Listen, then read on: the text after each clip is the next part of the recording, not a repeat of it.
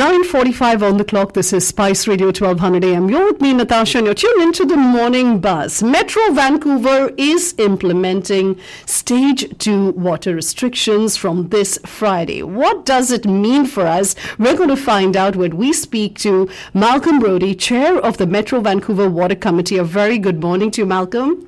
Yeah, good morning, Natasha. Thank you so much for your time. Now, this long weekend, besides celebrating the wonderful Friday and the long weekend that comes ahead of it, we're also starting the watering restriction stage 2. So what does that mean? The biggest use of water outside the home is for lawn watering. We implemented stage 1 in the spring, which this year meant that you could water your lawn one morning per week, and we now go to stage 2, and lawn watering is prohibited.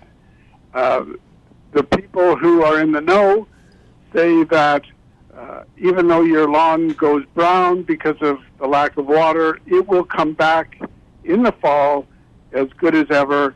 The grass will not die, it just will look dry for a while.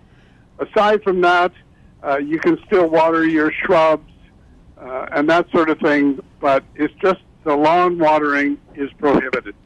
I know we have this old adage, right, which says the grass is greener on the other side. I don't think it's a flex anymore. So the more brown your lawn is, the better it is for the city. And, you can actually be very proud of your water conservation ethics, so to say. Yes. And the other side of that coin is it's not that difficult to figure out who's skirting the rules. If you have wall-to-wall brown lawns and then all of a sudden someone has a lawn that looks like a golf course green, you know that something is up.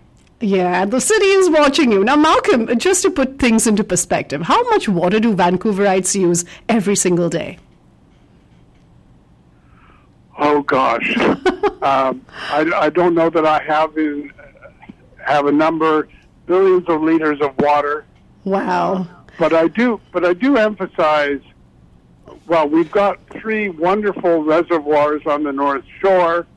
It's their job to keep us refreshed with plenty of water for our drinking, for our cooking, for our cleaning, which is basic to our quality of life. Usage this year has been 20% more than this time last year. And we don't know exactly why that has happened, but the fact is that it has happened.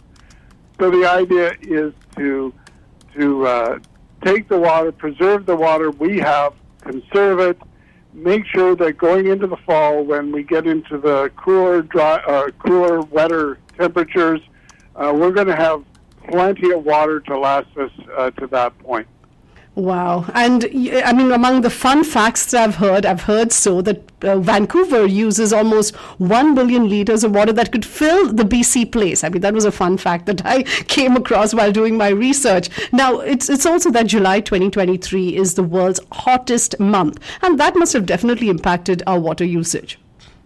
It has. The temperatures have been higher than average, and even though at this time last week, remember, we had a day or two of cooler weather and rain, that really made no difference in the levels of the reservoirs. So we've got the warmer temperatures. We do have a plentiful water supply. There's not a problem there. But the fact is we need to conserve it. We can't get overconfident about it. We need to conserve the water for the balance of the summer going into the fall.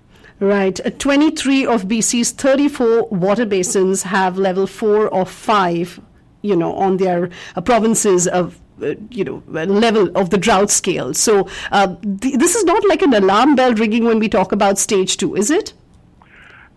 No, it's not meant to alarm people. It's simply a cautionary device to make sure that we're not overusing the water. Frankly, other than the aesthetics, I mean, why not stop watering your lawn? I mean, I think we would all agree that we need the water for the cooking, cleaning, and the drinking, which is far more important than having this beautiful big green lawn.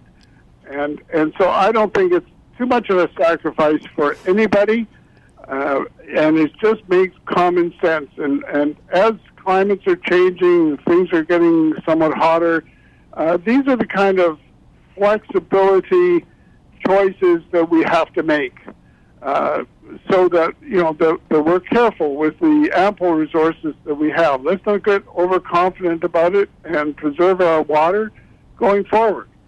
Absolutely right, Malcolm. And you did mention climate change. Now, as a city, how prepared are we when it comes to dealing with climate change and even growth of the city as well? Yeah, don't forget there's various jurisdictions that we're talking about, Natasha. You're talking about Metro Vancouver, which has a certain amount of authority and responsibility for the entire region. But you also have the cities having their own responsibilities as well. I think the cities and Metro Vancouver are really fairly assertively going forward with their environmental programs. And I think that, certainly continent-wide, I think that we in Metro Vancouver are leaders in it. Right. And any tips that you have, Malcolm, for our listeners as to how they can be water smart? Of course, now with this restriction from Friday onwards, all lawn watering is prohibited. But we can definitely water our little pots and plants, our little mint, herbs, and maybe a vegetable garden. Yes. And that's important because people like to have the beautiful flowers, and it brightens up our whole environment. And it can be done with little negative impact on the environment as a whole. So yes, you can continue to water your plants. The edible plants have always been exempted from these kinds of regulations. But just a little common sense, a little conservation will go a long, long way. I mean, if everybody conserves a little, you're magnifying it by, in this region, almost 3 million people. So it makes a huge difference if we just all act responsibly.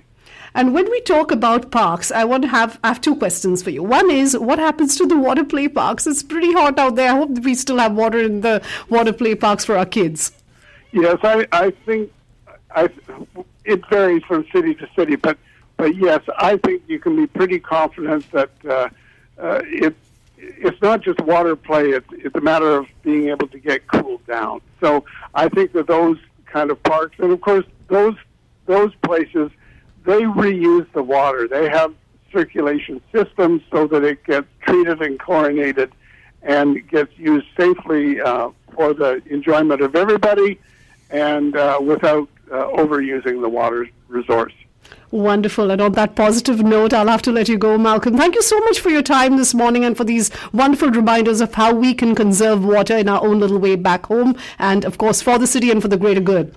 Well, it's a pleasure. Anytime, Natasha. Anytime. You have a beautiful week ahead. Thank you.